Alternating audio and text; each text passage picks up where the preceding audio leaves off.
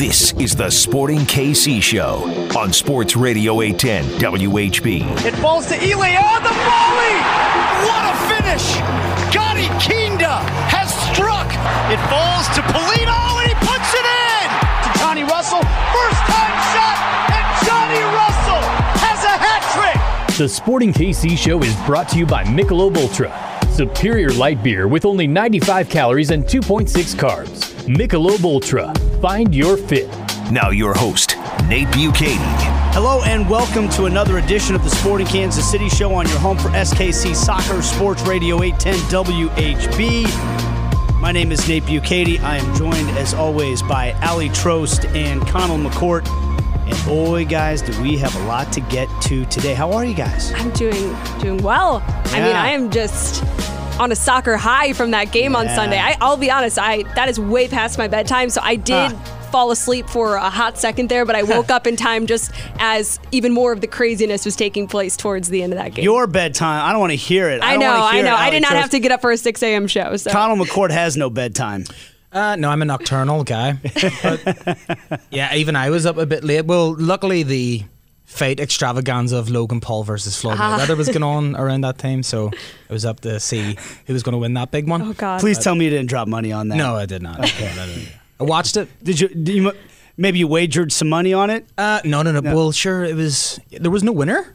Yeah, right. Like, how do you win the money from it? I don't know. I mean... Well, those two won the money. Basically, they were the winners because I think we're all losers here, aren't we? Right? Yeah, that's right. Well, hey, we have a busy show for you guys today. We are going to talk with a good friend of ours, a man who is front and center with all of the Major League Soccer coverage at MLSsoccer.com and all the other outlets for the league. Andrew Wiebe, who has relocated back to Kansas City, where he kind of got his start broadcasting and covering Major League Soccer back when it was the Wizards here in town. He's going to join us in the next segment, but we have some big things to get to. Honestly, we could do a 3-hour show today. We really could. With all the stuff that we have going on today. We're going to talk about that epic, unforgettable USA versus Mexico game. We're going to talk about a tweet involving Gianluca Busio that got a lot of conversation last week from Taylor Twellman. And we're going to preview Sporting KC back in action this Saturday afternoon against Austin FC in a rematch. Sporting KC with their eyes on first place and eyes on the Supporters Shield. They were in great form going into this bye week, and can they stay that way going into this coming weekend with hopefully another packed house at Children's Mercy Park? But we have something else to get to first. Conall McCourt, we have some news that was broken yesterday on social media. I'm going to read from Twitter, the official Sporting Kansas City account that says, welcome at Aly to the Bally Sports KC and Sports Radio 810 broadcast team as Sporting KC's new sideline reporter. Can't wait to see Aly in action on Saturday, and it's complete with a nice 3-person photograph of Aly front and center. There we go. Studio audience applauds. Thank you very much. Everybody's happy, and the photograph is complete with kind of like in the flying V formation with Aly right front and center. With the aerodynamics for us, and then me and Jacob Peterson behind her. And the guy I just will tell you that did the photograph, after doing the photograph, said, hey, we might want to do this again because Aly is in perfect focus because she's in front, and the two of you are a little fuzzier in the back. And Jacob and I both said, and the problem with that is that seems like that's about the perfect way that picture should go. So we went with it. But in all seriousness, Aly, congratulations. Welcome aboard. We obviously have known about this news for some time, but it's obviously thrilling to announce it, and we're really excited to have you. Welcome aboard. This is going to be awesome. I'm just over the moon. I mean, it is a total pinch me kind of moment, and you'll see me on your TVs, hear me right here on Sports Radio 810 on Saturday for the game against Austin. That'll be my first one as part of the broadcast team, and I'm thrilled. I mean, I'm speechless. Very few times as someone who works in media and sports talk radio are you speechless, but this is definitely one of them, and I'm so excited. Couldn't think of a better team to work with. You, Nate, and Jacob, and the entire crew. Conall, you included in that works tirelessly behind the scenes to put together a great product each week, and I'm just happy to be a small part of it. no one more deserving, really. I mean, I've had a couple of people that's reached out to me and be like, oh, wow, I didn't know there was a big change or whatever going on. And I've kind of told everyone the same. Honestly, you could scour all of Kansas City, you'll find no one more deserving, honestly. And it's good. It'll be refreshing. It's a bit of a change up. And, like, Aly knows her stuff. So I'm looking forward to it, honestly. I think these will all work together well. So I'm going to go ahead and take it a step further, and I'll say that there's no one better that we could have scoured the region, maybe even the country, and not found someone better than Aly for this job. First of all, I do want to say we're going to miss Carter. Carter was a great part of our team. We all love Carter here, and that's no BS. And we all are very excited for Carter and what is going to happen with the future of his career. He has dreams and goals and things he wants to pursue, and I think he's going to do great things with those. So we are very excited for his future. Big shoes to fill. This is a big dream for you, Aly, and I don't think that anybody that's been around you needs to be told that. I think it's been pretty clear the way you've approached your career so far. I'll say it this way. We in Kansas City are incredibly lucky to have people like you two, and I'm talking about Aly and Conall here now, and Carter, who was here before, who are young, energetic, incredibly passionate about the sport and this city. And the more people we have like that to communicate about this club and identify with the fan base and present the game to fans and hopefully grow the game, because we're still trying to grow it here, we're lucky to have somebody like that. And I'll also say what Conall said as well. I love when good things happen to good people, especially people that work for it. And you have pursued this with gusto in the right ways. You're incredibly knowledgeable and prepared at all times for your job.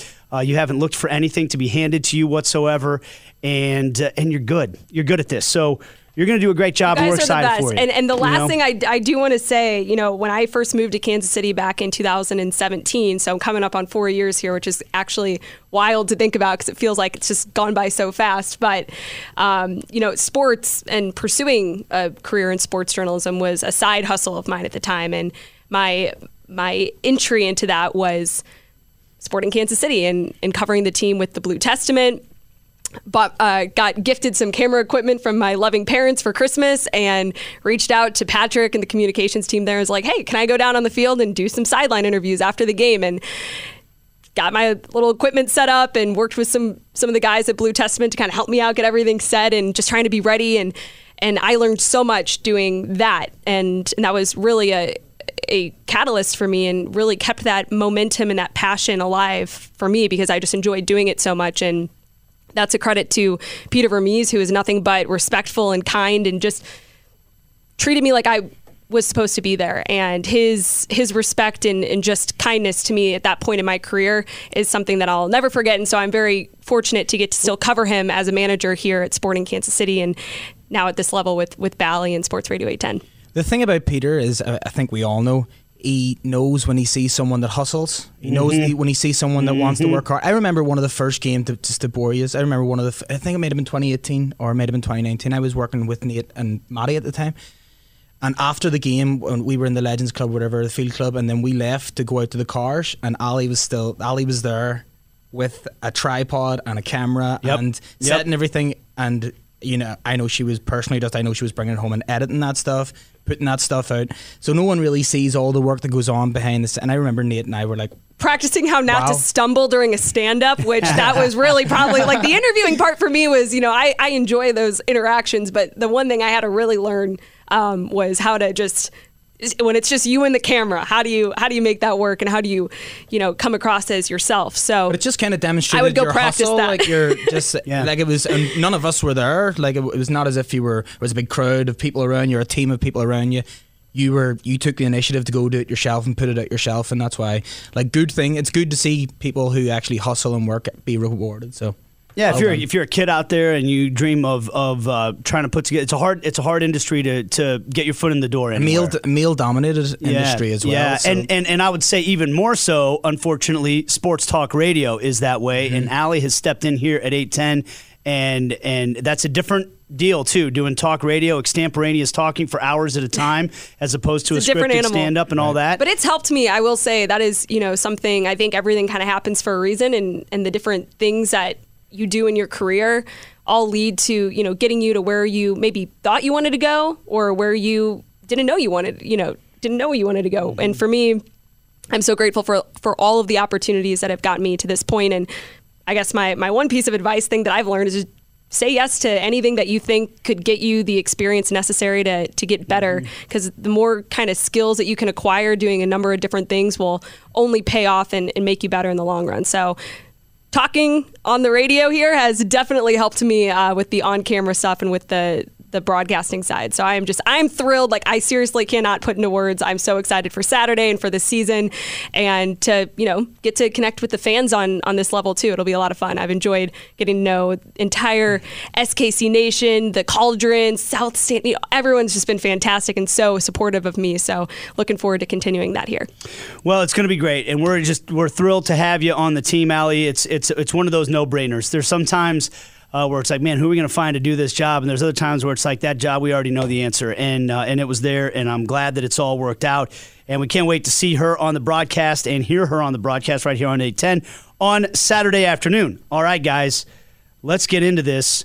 Sporting Kansas City had the bye week this weekend because the U.S. men's national team was playing in a new, somewhat contrived competition called Nations League.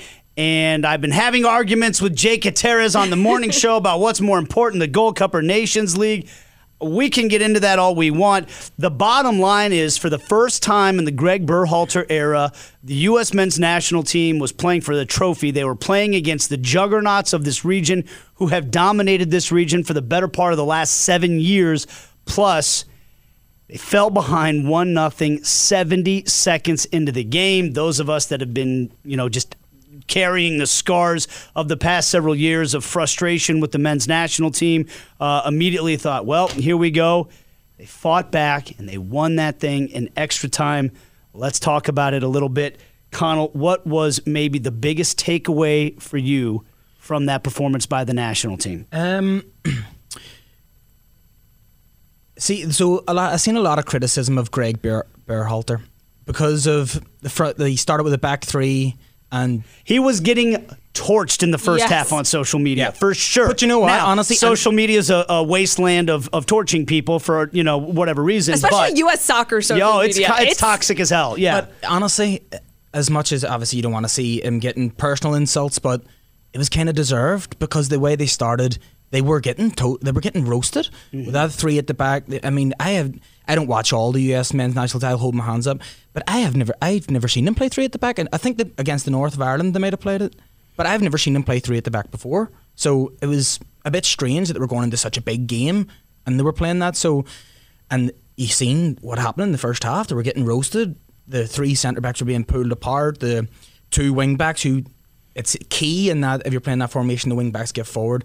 Because they saw they were getting roasted at the back, they kind of had to stay back a bit, and because they were cautious. Because if you're playing three at the back, you need legs, you need people that can run. Because if the ball goes in over the top, you're done. Yeah. But credit to Greg Berhalter. He noticed what was going wrong and he changed it, and that's what top coaches do, in my opinion. I don't think the US played particularly well. If you're playing a different formation, it'll take a while to adapt to a new formation. That's just the way it goes. But he noticed it wasn't working. And I think it was Dest he took off to go to four defenders at the back. Yep. And from that point, they look immediately more balanced going forward and defending. I thought they were kind of fortunate to get back into the game in the first half, just with Reina's goal. But then you started to see the pendulum started to swing a bit. The US were getting some more chances and stuff. So him having the guts, having the cojones to change it mid-game, while it was going wrong, spot what was going wrong, and then eventually to come out with the win. It's kind of all good for the US. Like, that's what I kind of took away from it. It was a kind of a coming of age performance from a lot of people. Pulisic wasn't in it as much. He looked a bit tired from Champions League and whatever and all the travelling, but they came out of it with a win. And as far as the Nation Leagues thing goes, people talking about cups and stuff, I'd wrap this soliloquy up here in a second, but I wouldn't look down on a trophy, no matter who it is. No, I personally, not at all. I've never seen Ireland win any trophy. So whatever trophy, first of all, it instills confidence in the team. That's a winning mentality. That breeds more winning. People know how to win. They figure out how to get the job done. And to get the job done against Mexico and in the way it all played out, I think it's positive signs for the US. Yeah, 100%. And kind of going off of what you were saying there, Conall, I think my biggest takeaway, we can get into all the tactics and things, but regardless of how the U.S. was playing and how Greg Berhalter was wanting the team to play or the adjustments he was making, they played with grit and urgency. They came from behind twice. That's what's been missing with this U.S. team over the years, or maybe some criticisms that they just didn't really seem to know how to turn it on when the lights were on and you were playing for something. And that is what you saw from this team. And against a veteran Mexican side that, did not make it easy. They're not an easy team to play against. And likewise, U.S. was not an easy team to play against in that match. And so I think just the mentality that you saw and the grit and that you can really see the buy-in. That's what you need to go out and win trophies is you need buy-in in the tactics. You need buy-in in the people around you and the players that are on the bench, your technical staff, the players that you're playing alongside on the pitch. And I just think that the mentality of this team is going to take them incredibly far. And the talent's there, of course. I mean, we know the talent's there, but the fact that all of these players could come together after, all of the achievements they've made on their various teams that they play on, throughout the course of the year and go and win that game, a really difficult game too, that required you to not just be locked in for 90 minutes, but 120 minutes. You're like, that is a really difficult game to go out and close with a win. And so I think that just the fight and the urgency and the mentality, the buy-in, the confidence, just all of it was so impressive and something that this national team has been missing. And that to me gives me the most confidence going forward. So to go back to your point, Conall, about not looking down your nose at a trophy, 100% for a team that hasn't won anything in quite a while either.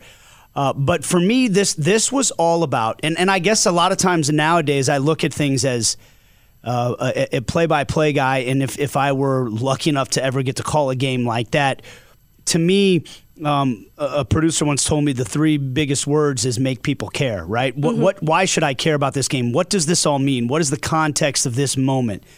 And for me, the context was incredibly deep because this golden generation of players has been slowly building toward their moment in the sun. Those of us that are soccer nerds in this country that have been trying to preach the New Testament of soccer of America have been trying to tell people, despite all of the signs that are up on the surface, there's actually a reason to believe that something is building here. And when you fail to qualify for the World Cup and you fail to qualify for the Olympics, people that aren't following it closely go, yeah, you're the same people that have been telling us this is going to be the most popular sport in America since the 70s. And where are you now? And so obviously, I think we can put some of that other stuff. To me, I'm not worried about soccer becoming the most popular sport in America. I want to see soccer relevant. Mm-hmm. I want to see when the United States plays Mexico in what was by far, by the way, the most entertaining sports event that I've seen I don't know how long. Yeah. I mean, it's been, right? You're a neutral on this, Conall. I feel sorry for the person who had to write the match report. It must have been as long as the Magna Carta. Did you see this? The amount of I don't know how you could fit it all in without. Yeah, that happened. It was unbelievable. Fans on the field, beers being thrown. Fan crashing the CBS set. Right. It's just everything that you could. I mean, it was incredible.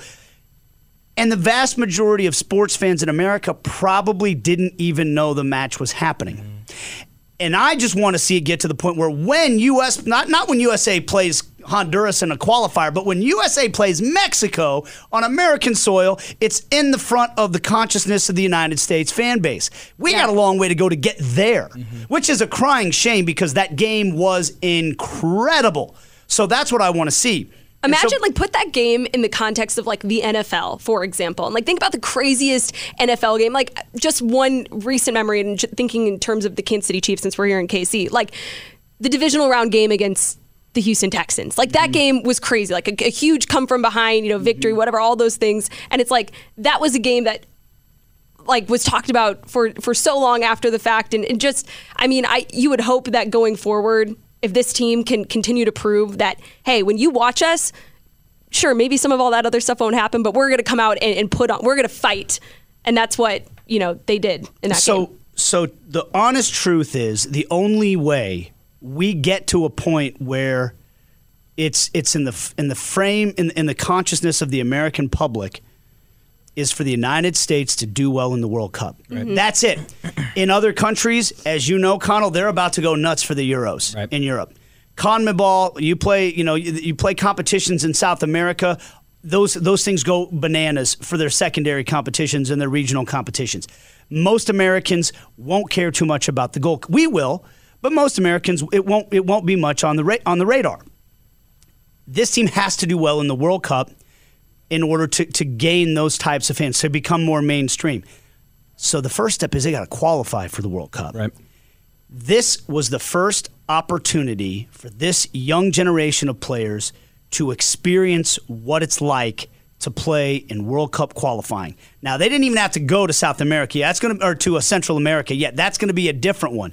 But they got to deal with fans throwing objects at them on the field.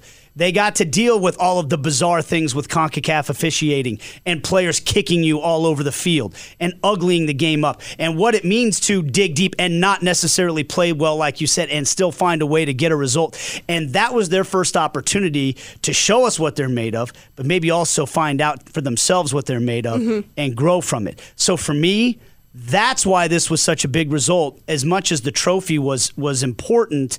And look, the Gold Cup's probably not going to be this group of kids. It's going to be some kids that might get a chance to help, and we'll have more on that with Gianluca Busio in a little bit. But that's why this game mattered so much. We can get into the tactics and all that stuff, and maybe we will with Andrew Wiebe in the next segment. But for me, we can't lose sight of what that meant. And to the last point I wanted to make, that you guys were talking about Berhalter and the tactics and everything, and that was all great. Did you guys see him flying up and down the sideline, kicking balls back to his players to get it in? Have you seen that type of Greg Berhalter before? Because I have. And he's always struck me as this stoic professorial type. He was a little Peter Vermees. He was. That is such a good comparison. And I think he knew his players had to meet that moment because the Mexican players were going to be getting stuck in, and he wanted to set the tone, and I thought his players emulated that on the field. They thrived off that 100%. And that, again, that's what it takes to win. You can have the most talented team, you can have the best strategy, the best tactics going into a game, the best game plan down to, an exact science, how you think you need to go out and beat your opposition. But if you don't come out and play with that fire, with that intensity, sometimes that's what it takes. It's digging deep. And I mean, think about all the times in that game that the U.S. could have just been like, the opening minutes and conceding that goal. I mean, as so many people, whether you looked on Twitter or you were just watching, it was like, here we go again. Yep. And they fought back. And that to me is where the mentality comes in and what that says about who this team is and who they're becoming, which is going to take them far if they can keep that up with the talent that is so rich throughout this team and players that weren't even called up to play in this match. All right, let's take a break. We're going to talk with Andrew Wiebe next. We'll talk more about this U.S. men's national team and MLS as well, because let's be honest, it's all tied together. This is American soccer we're talking about. Right after this, we are presented by Michelob Ultra. You see the beautiful Michelob Ultra right in front of me, right there. It's only worth it if you enjoy it. Back after this on Sports Radio 810 WHB. And we're back on the Sporting Kansas City show on your home for SKC Soccer, Sports Radio 810 WHB, wherever you get your podcasts, wherever you stream your video content as well, be it Facebook or YouTube on the 810 pages there. We appreciate you joining us, and we appreciate our next guest joining us as well, presented by Michelob Ultra. It's only worth it if you enjoy it. A man who I understand has maybe earned himself a couple of Michelob Ultras doing some yard work in the hot Midwestern sun, our good buddy Andrew Wiebe from MLSsoccer.com and all things MLS. Andrew, welcome back to Kansas City. First of all, how are you, man? I'm great. It's the best of both worlds. So I still got my decade in Brooklyn, so I'm cooler than you, Nate. But then I also have the Kansas City side, so I'm very concerned about my yard and the different flowers that I'm planting. I'm learning a lot. I'm definitely drinking some ice cold ones after I get done with them. But it's great to be back, man. My family loves it. My wife was a little bit reticent, let's say, at first. Didn't know how cool Kansas City was once we got here, once things have started to open up. Safely vaxxed to both of us. Let's go. She's starting to say, hey, this is pretty good. This is pretty good. We'll see how long we stick, but we're really happy being in South KC. And just got to get my boy to a Sporting KC game. Holler at Aly from the sidelines. Hey, Aly! Come over here! Say hi! Hey, just don't throw any cans at me. That's all I ask. That's right, yeah. I promise. I can't make no promises, but nobody should ever do that, by the way. Let's just make that clear. Never throw anything on the field. Yeah, that's right. So, hey, man, you got your Wichita Wings jersey in the background. You're a Kansan born and bred. You did spend your time in Brooklyn, but Kansas City's got to be a near and dear place to your heart because it's kind of where you got your start covering Major League Soccer, right? Yeah, absolutely. This is where I really learned about the professional game. And I grew up playing soccer in Wichita and doing that whole thing. And I eventually became a baseball player. But I got to tell you, I never engaged with professional soccer. You had the Wizards down the road. And about the best I got from that as far as coverage goes was the Wichita Eagle would do every single day. They'd have the standings and they'd have scores. But I didn't know that Preki was an absolute beast. I didn't know like digital tech where I didn't know the Peter Vermees era. I didn't know Jimmy Conrad coming into that team. And when I moved to Lawrence to go to KU, I started as a business major. That didn't work out for me. I'm bad at math. And then I pushed into journalism and I got obsessed. 2006, the World Cup, I just could not get enough soccer. And somehow I convinced my editors there to let me cover Sporting Kansas City. I should say the Kansas City Wizards. I've already flipped that switch, I guess. But that was sort of the start of it. And then I got a lucky break. MLSsoccer.com said, do you want to cover what was then the Wizards, what would be Sporting? It was a wonderful time to start that journey. Manchester United friendly. I'm sure you guys have told this story so many times on the podcast, and everybody here knows it, understands it. I mean, people signing those beams as the stadium went up. And I just thought, wow, this is going to be something. And I thought I'd be here for a long time. And then I got the call to go to New York. But I still thank Peter Vermees for being one of the most patient managers, GMs, soccer czars, know-it-alls about this sport and this league for just letting a young guy like me come out there. And I was often the only one in training. Just come out there and ask him a ton of questions. I'd call him in, the meeting room at the job I was working downtown just to make some money. And just he'd let me pick his brain about all sorts of things, whether it was what they were doing then, why other coaches were doing things. This was really my training ground. And, I have somewhere here, I have my Roger Espinoza signed jersey as well. Roger's still my favorite player in the league. Just respected him, who he was as a person and a player so much. But yeah, it's great memories. And to be back, it feels a little bit like deja vu. There's some full circle aspect here. All right, this is fun then because we're basically four soccer nerds here that want to see the sport grow in this country, and to that end, what a moment it was on Sunday night in Denver. We've been talking about it on the show, and I know you guys did on your Extra Time show as well, Andrew. But now that you've had a little bit of time to digest what happened, I guess maybe where does that game rank, the USA-Mexico game, and maybe give us just one reason why, or maybe one thing that it means for U.S. soccer going forward, what we saw on Sunday? For me, as far as rankings go in U.S.-Mexico history, I can only go on the ones where I felt like I was there. I was truly engaged. Whether I was there, because I've been at a couple games in Columbus, at Dos Acero, as well as the game that they lost as well, to kind of end that streak in Columbus. This, for me, is number one. And I know people like to say, oh, Nations League, what's that? It's a made-up tournament. Doesn't matter. Doesn't matter. For all the teams in CONCACAF, all these nations, all the smaller ones it was originally sort of created for, to the crescendo of this Final Four, which is ultimately what drew the massive amounts of eyeballs, set records as far as viewership, grabbed the attention of not just U.S. fans, Mexican fans, but also I think mainstream sports fans. I was on Twitter, and it's like people coming out the woodwork. I'm like, I didn't know you liked soccer. I didn't know you were about this. NBA reporter, NBA, like, whoa, this is our little space. But we want it to be bigger. It just had everything through the laundry list of it. That early goal, the feeling of, oh, God, please, not this, anything but this, to then all the ridiculousness of the refereeing, the video review, the fan interaction side of it, and, of course, the stoppage in play for the chant that we all want to see eradicated from the game and still just hasn't been able to get rid of, to extra time, to Christian Pulisic, to the photo you got from it. I mean, I'm forgetting 10 moments, and that tells you what this final was. Anytime these two teams get together, it's important. And this time was particularly important, especially for the U.S., but also for Mexico, because there's a feeling that the changing of the guard might be happening. Since about 2013, 2014, it's mostly been Mexico in this. It has been Mexico. They've dominated. They've been the better team. We can all say it. We have to admit it because it was true. Now you look at these teams, and it's not just the win, it's not just the way they did it, it's the age. Mexico was about 28, average age. Their best players, even older than that. Our best players, younger than the average age of 24 that we had. This is a moment, and it's a changing of the guard, and it's a moment that Greg Berhalter and these particular players needed. They have not had a marquee moment. They've not had a moment to burst into the consciousness of just this country, but also themselves and say, we can do it. This is our team now. This isn't Clint Dempsey's team as it was before. There is no Landon Donovan here. There is no cadre of veterans to sort of lean on. We are the Young Bucks. We're doing it in Champions League in Europe. We're doing it for our club teams. We have talent. We have a huge future. Mexico, watch out. We're not going to take it from you. Weston McKennie, get in my face. Choke me. Let's go. Let's go. That's what you want. And I'm jacked up. Every time I relive it, I'm jacked up. I can't help it. And I can't help but get excited for this team and their future. And the fact that they seem so together.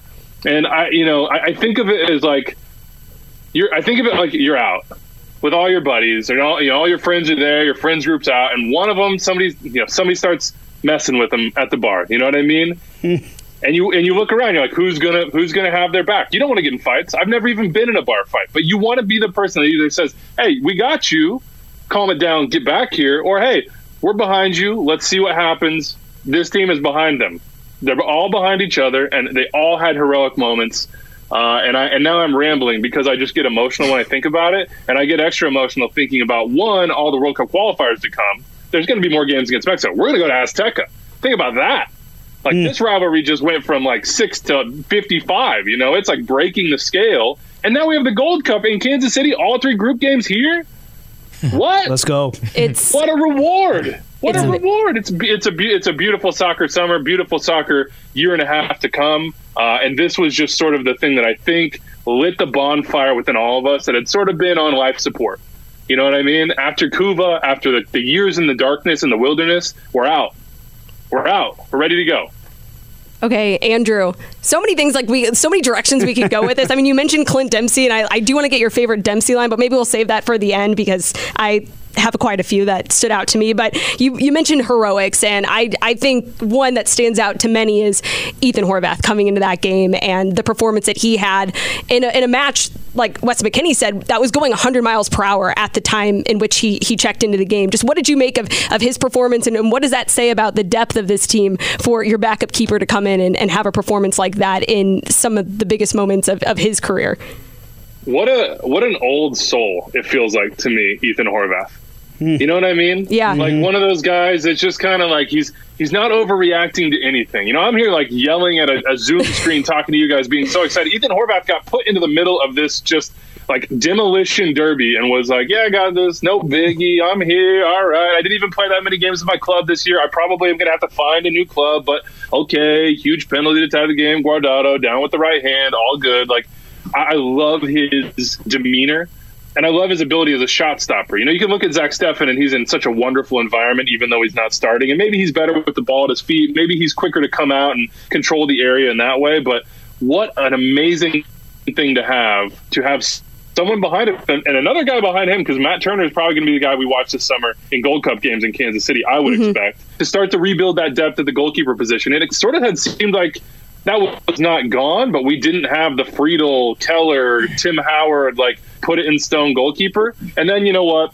To see him after this game and the emotions that he had, my friends will tell you, my family will tell you, I am a easy crier. I have no shame about that. Yeah, same boy.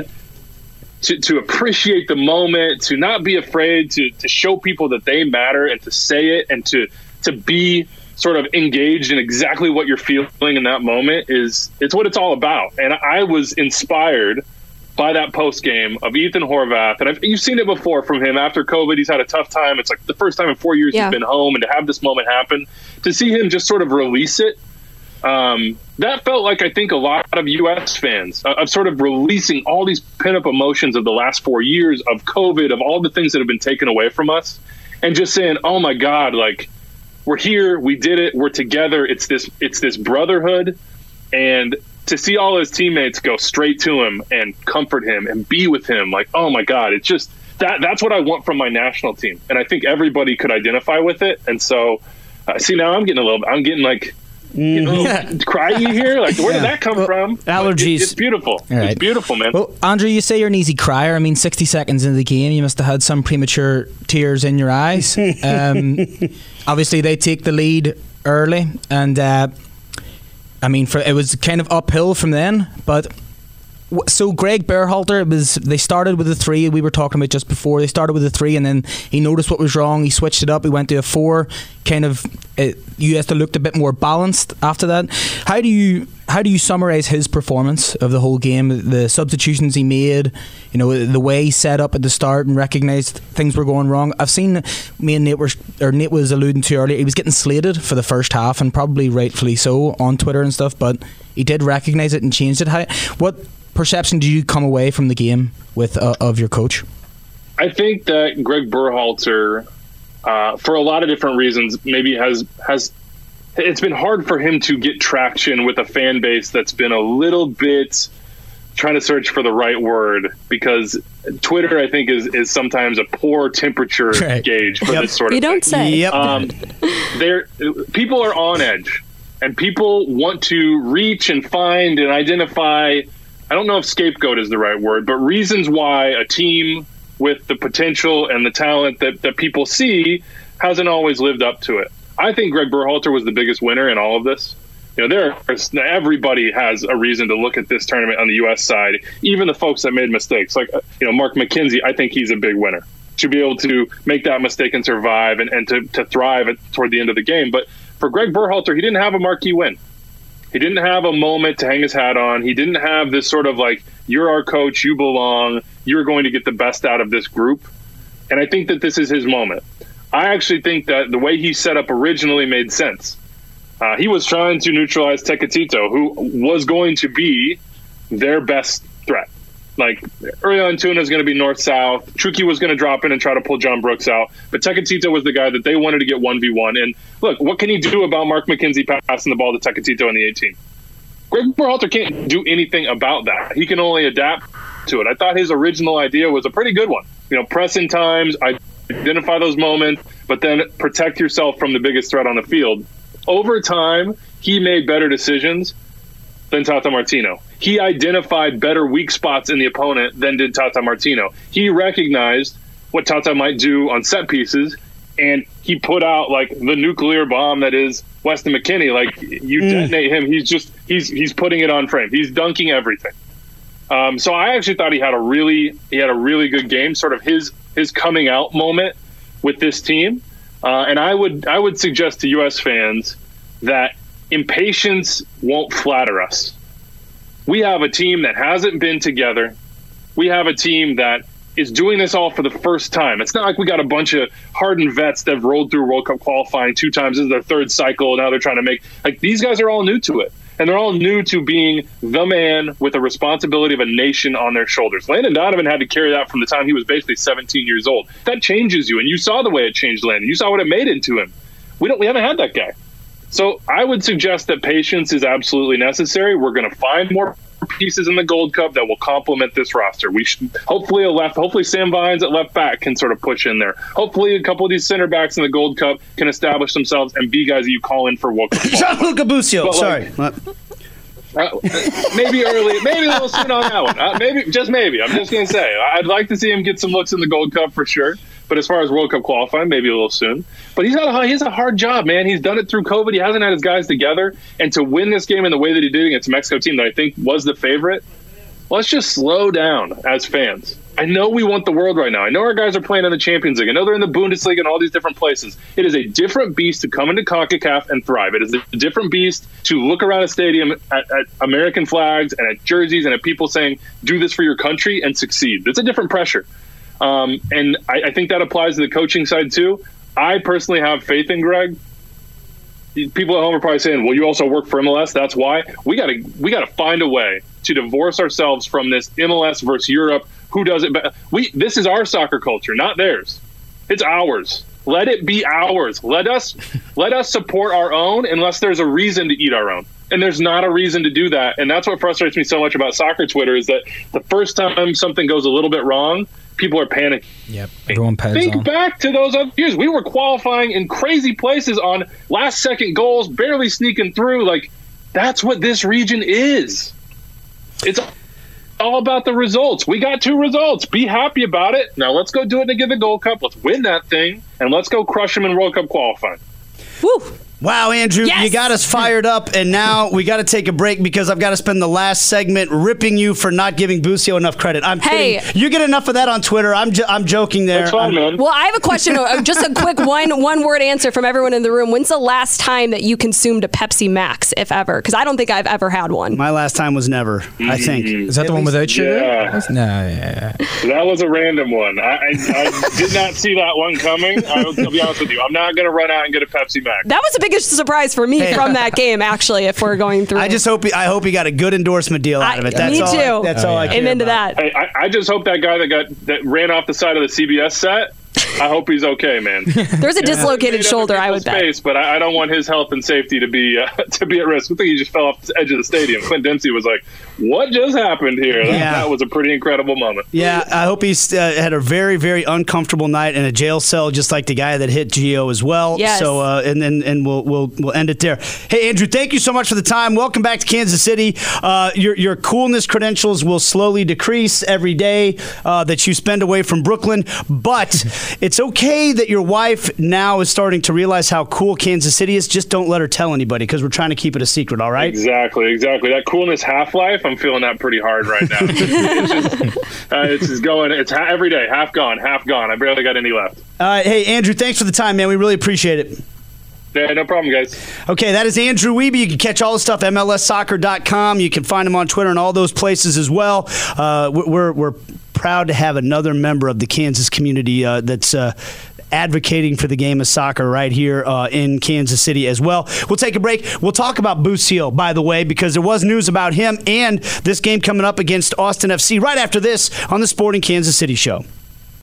And we're back on the Sporting Kansas City Show on your home for SKC Soccer, Sports Radio 810 WHB, wherever you get your podcast, wherever you stream video content. We are presented by Michelob Ultra. It's only worth it if you enjoy it. All right, guys, we've been talking a lot of U.S. men's national team. This is a transition point, is what we call it, because we go from U.S. men's national team to Sporting Kansas City and a player who might be involved with both. A tweet coming out from Taylor Twellman last Friday. 3 siren emojis, or whatever you call those, flashing light emojis. Breaking news. Multiple Serie A teams have put in bids to Sporting KC for Busio. He's ready for the move while also on the radar of USMNT. I'd be shocked if other clubs' leagues don't get involved soon. There were other reports about the possible interest of teams in the Netherlands as well.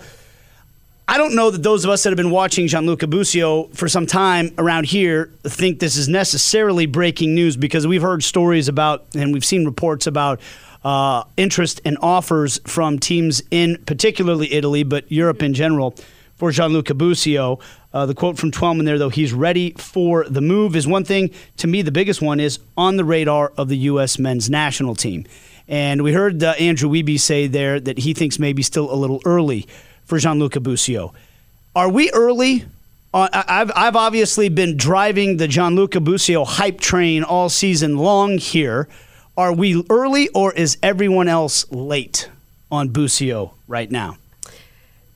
It's hard to know until you see a player play in those situations, but we talked with Vermees out at training today, and he was like, look, Busio's got the quality to go hang in that game that we just saw on Sunday night against Mexico. He's got the quality. It's just a matter of tactics and how the coach imagines a player to fit into their system. Vermees was like, look, there's a lot of players all over MLS and all over the world that are amazing soccer players, but they might not fit into our system. So I think that's the biggest question. And I think something else that is interesting when talking about Busio and how he does fit into this national team is, well, where? Because we've now seen him have a lot of success at the 6. His natural position is at the 10. But at the end of the day, we think, yeah. I mean, that could all change. But I mean, it's no surprise that these, the interest is ramping up as we've seen continued success on the field, not just in the moments that go viral, like that incredible set piece goal, but also just all the work that he does on the field to make the Sporting Kansas City team better. So from what we've seen with Busio on the Sporting team, yes, I do think that he is ready. And I don't think that it's premature of us to say that he should be getting called up by the national team. It's more of it doesn't matter though what we think. It's all about what Greg Berhalter thinks and where he would fit in to how they want to play.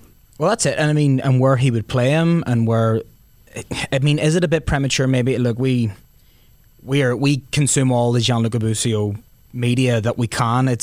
We are in KC. We see more of him than anyone else. So to us, that's why it could probably seem like, how is no one else seeing what we're seeing here? But I mean, there probably is something in letting him kind of mature a bit more as a player, finding out what type of a player he actually is. Where does he play best? Where does he prefer to play? I know obviously he would play wherever, as we've seen. On the flip side, though, because I just want to jump in here, I do think like it is important, like for players to grow and to progress in those big moments. They have to play in them. They have to get that experience. And for Busio, maybe that experience that will get him truly national team ready is going and playing in Serie A or going and playing. It's just, but it's going to be interesting to see what that looks like. I mean, is it a situation where he gets signed but then is loaned back to Sporting? I mean, I'm sure there are a number of different options being talked through when these negotiations take place. Like, there's a couple of schools of thought on it, because is it like, I mean, he's 18 now. Well, he's just turned 19, right? Mm-hmm. So, I mean, when you think of other, like Wayne Rooney, when he was 18, 19, he was projected into the limelight, and then the later it got on in his career, obviously because he had a bunch of miles on his legs and stuff, he just slowly started to decrease. Whereas on the flip side, there's the likes of Phil Foden at the minute, who Pep Guardiola and I know these are world class players, but he kind of was a bit more reticent in letting him in, trying to manage his minutes, trying to not overexpose him too much, and because he thought it would be detrimental to his career. So I mean, you're damned if you do and damned if you don't, because the next time, yes, that was a great game that we just watched. The next time the US aren't so hot when they're out, that's when we start thinking, well, Gianluca Busio could probably do a job in there. So, I mean, what do? Do you throw him into it? Maybe the Gold Cup is a good introduction, like Andrew Wiebe was saying, put him in there and give him some reps, see what he can do. And then when it comes to World Cup qualification, you kind of have a player who you can either rely on or maybe need a bit more time to mature. The truth of the matter is, he won't be considered on the level with the guys that just took the field against Mexico unless he's playing at one of the top leagues in Europe, and probably for one of the top clubs on one of the top leagues in Europe. We have to remember players like Brendan Aronson, who I think has a really bright future for the national team. He's in Europe now. He's in a team that's getting into European competitions, but he's not at one of the giants yet. And if he is, he'll probably be thrown into this mix. I personally think it's a matter of time for Busio before he's at one of those clubs. We'll see when that time is. That's up to Peter Vermees. That's up to Gianluca Busio. They got to figure all those things out. One thing that I saw pointed out was if he goes to Europe in the middle of the summer, that might take away his opportunity to play in the Gold Cup, because all of those clubs want their guys back for preseason to get ready for the year. If there's an appeal to, hey, stay this season at least and see how things go, you get a chance to play in the Gold Cup. Who knows where his career can go from there if he goes out and has a good showing in the Gold Cup, assuming Greg Berhalter even puts him on the roster. Now, all Taylor Twellman said here is on the radar of USMNT. I think it'll be outrageous if he doesn't make the Gold Cup roster. People were comparing him to Kellen Acosta and Jackson Ewell. I'll take Busio over both those guys for my money right now. But those guys both have experience with the senior national team. I don't fault Greg Berhalter whatsoever for picking those guys over him in a game they've got to win, because they have experience and he doesn't have any at this point. That's why this Gold Cup to me is the perfect opportunity. My point, I guess I would say to Andrew or people that say, hey, you're a little too premature on this. We're projecting here, but I also think people quickly forget how fast these things happen. Yeah. How fast sometimes a player goes from relative anonymity to, holy cow, we got a guy at Schalke that's scoring goals, Hoppy. You know, like players like that, we just go, wait, we have a teenager. How many Americans knew who Yunus Musa was? Right. You know, before all this. Now they're all terrified that he didn't get cup-tied, or cap-tied in this last deal. These things, they change quickly to us, to those of us that are watching. But to the people that are, covering these teams, I mean, I've talked to Aly about, they all are well aware of Gianluca Busio at Barcelona. Yeah. They've been watching his games. And the issue, I think the reason the goal that he scored in the last game was such a big deal is because that's the type of thing that people on the periphery see and notice.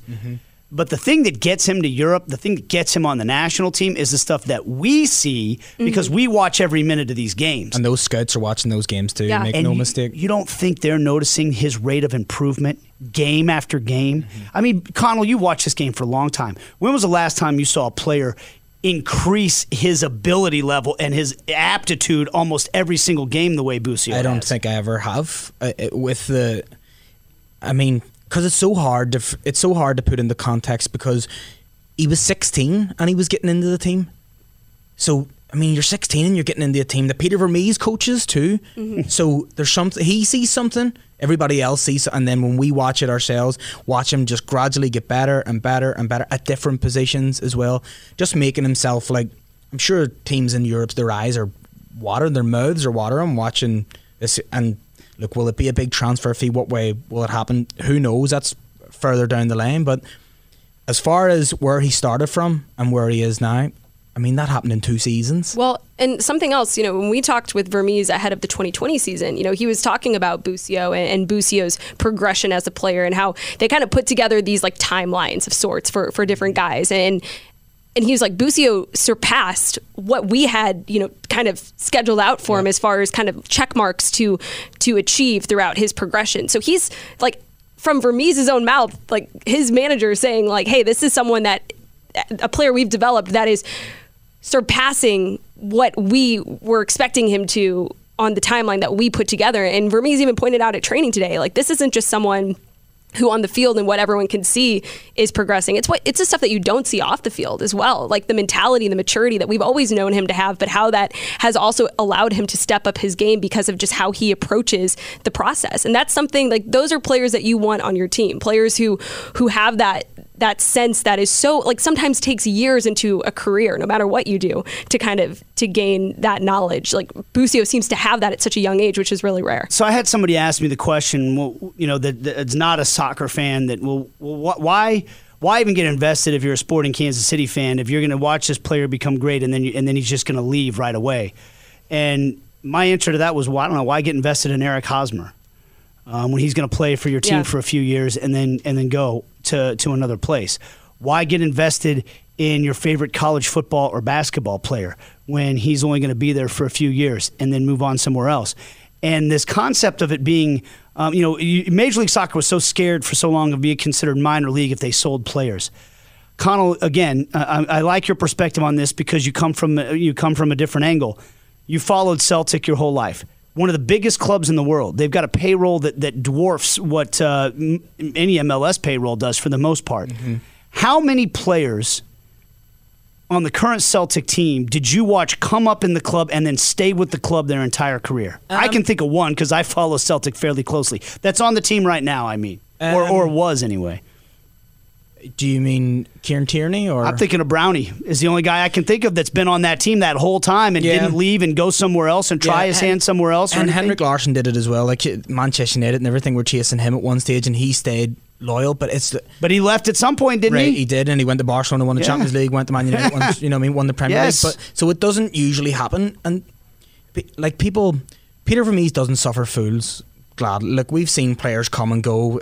Sonny Mustafar and Jordi Cantia, different players just coming in. They didn't cut the grade and they're gone. This kid is starting every week in this team. He's arguably the first name on the team sheet. If you're going to expect, the reason I'm saying that is because that kind of shows you how high he is above. I'm not saying he's better than every Sporting player, but he's at a different level. I mean, he's 18. And he's one of the first names on the team sheet. I would get a good look at him while he's here because that kid's going to the top. Here's my point on the whole thing. Sports have become transactional across the board. Find the NBA player that's started his career in one town and then ended it in that same town. It doesn't exist anymore. Those guys move all over the place. Players will come in and out of this club at different stages of their careers based on what's right for them and what's right for the team. While Sporting Kansas City might likely sell Gianluca Busio at some point because it's right for him and it's right for the club, they will also go out and buy Alan Pulido in the prime of his career. Yeah. In the prime of his career to get the best years out of him. Johnny Russell in the prime of his career to try to get the best years out of him. Different guys will come at different stages and go in their careers. The Matt Beaslers and Graham Zusis of the world are I mean, it's going to be more and more and more of a rarity than it already was. That doesn't mean Major League Soccer is quote-unquote minor league. The biggest clubs in the world sell players sometimes, depending on the timing of what's right for them and what's right for the club. That's just the way sports go in the modern world. And in your favorite sports in America, it's not like something that's unique to soccer either. I think like when it comes to that, you just appreciate what we're getting to witness here with Busio for what it is, and no matter how long it lasts. This is a player that, I think diehard sporting fans, diehard soccer fans will continue to watch throughout his career, because it's just cool to know that, hey, he started where, with the club that I am so passionate about. And that's the cool thing about soccer. We've watched him grow up. We've watched him from literally a kid. I covered his first USL appearance, and hearing him talk after that game, just buzzing in front of a crowd of very few people, comparatively speaking, when you look at the crowds he's gotten to play in front of with Sporting Kansas City and the first team. But I just think if that's going to be your reason to not get invested in a player or a team, then I don't know what to tell you, because you just appreciate it for what it is. Sports are transactional. It's going to be that way. And it's a good thing, honestly, that soccer is moving away from. It's very unique that Sporting has had the privilege to have a player like Matt Beasler and Graham Zusi with the club. Roger Espinoza, even though he did take some time away and came back. Yep. It's incredible. But that's not the norm. But you just have to appreciate the different players with the team. And Sporting brings in such great culture fits that there are so many, over the years, just so many great players to root for, no matter how long that they're here. No one would begrudge the kid a move either. I mean, and Peters, I feel, is very good at that. He would never stand in his way. He knows that this kid is going on to bigger and better thing. There was a great manager once said, if you want loyalty, buy a dog. Because people move, people go to different. As you said, if it benefits the club and it benefits him, he could go to Europe and propel himself into stardom. I don't want to put a ceiling on him, because we don't know where he's going to go. And then serve as an advertisement for the academy system and the pathway to the pro sphere for years and years and years to come. Bingo. Right? This is, and something else with Busio that is incredible. This isn't just a player that they developed and then kind of sold before he even really got to contribute. He is a player that at some point they're going to sell, but they are getting the most out of him right now, and it's only getting better. So it's one of those things that right there, that is, he is currently the poster child for Sporting Kansas City's developmental academy and what the future of that looks like and what they're doing here. It's really cool just seeing the corner that MLS is about to turn with all that's happening in the academies, and it's incredible. Well, it might just be the summer of Busio here in Kansas City. If he gets lucky enough to get that Gold Cup call up and then play here in Kansas City for 3 games as well, I certainly hope we get to see that. And he might just be the best player on the field on Saturday afternoon when Sporting Kansas City take on Austin FC. It's a rematch game. We didn't spend much time previewing it, but hey, you've already watched this game once. It's going to happen again this time. Maybe it'll be 11v11 the entire way. Maybe Sporting Kansas City won't fall behind this time, but if they do, we'll all know that they'll be just fine. This was a fun conversation, guys. Wish we had more time, but we're going to have to wrap it up now. Our thanks to Andrew Wiebe for joining us on the show today, Conall McCourt, and congratulations, Aly Trost, newest member of the broadcast crew as well. Good things happening to good people. That's going to be the theme as we continue right here. Yeah, let's go. And we've been presented by Michelob Ultra. It's only worth it if you enjoy it. We'll see you next time on the Sporting Kansas City Show.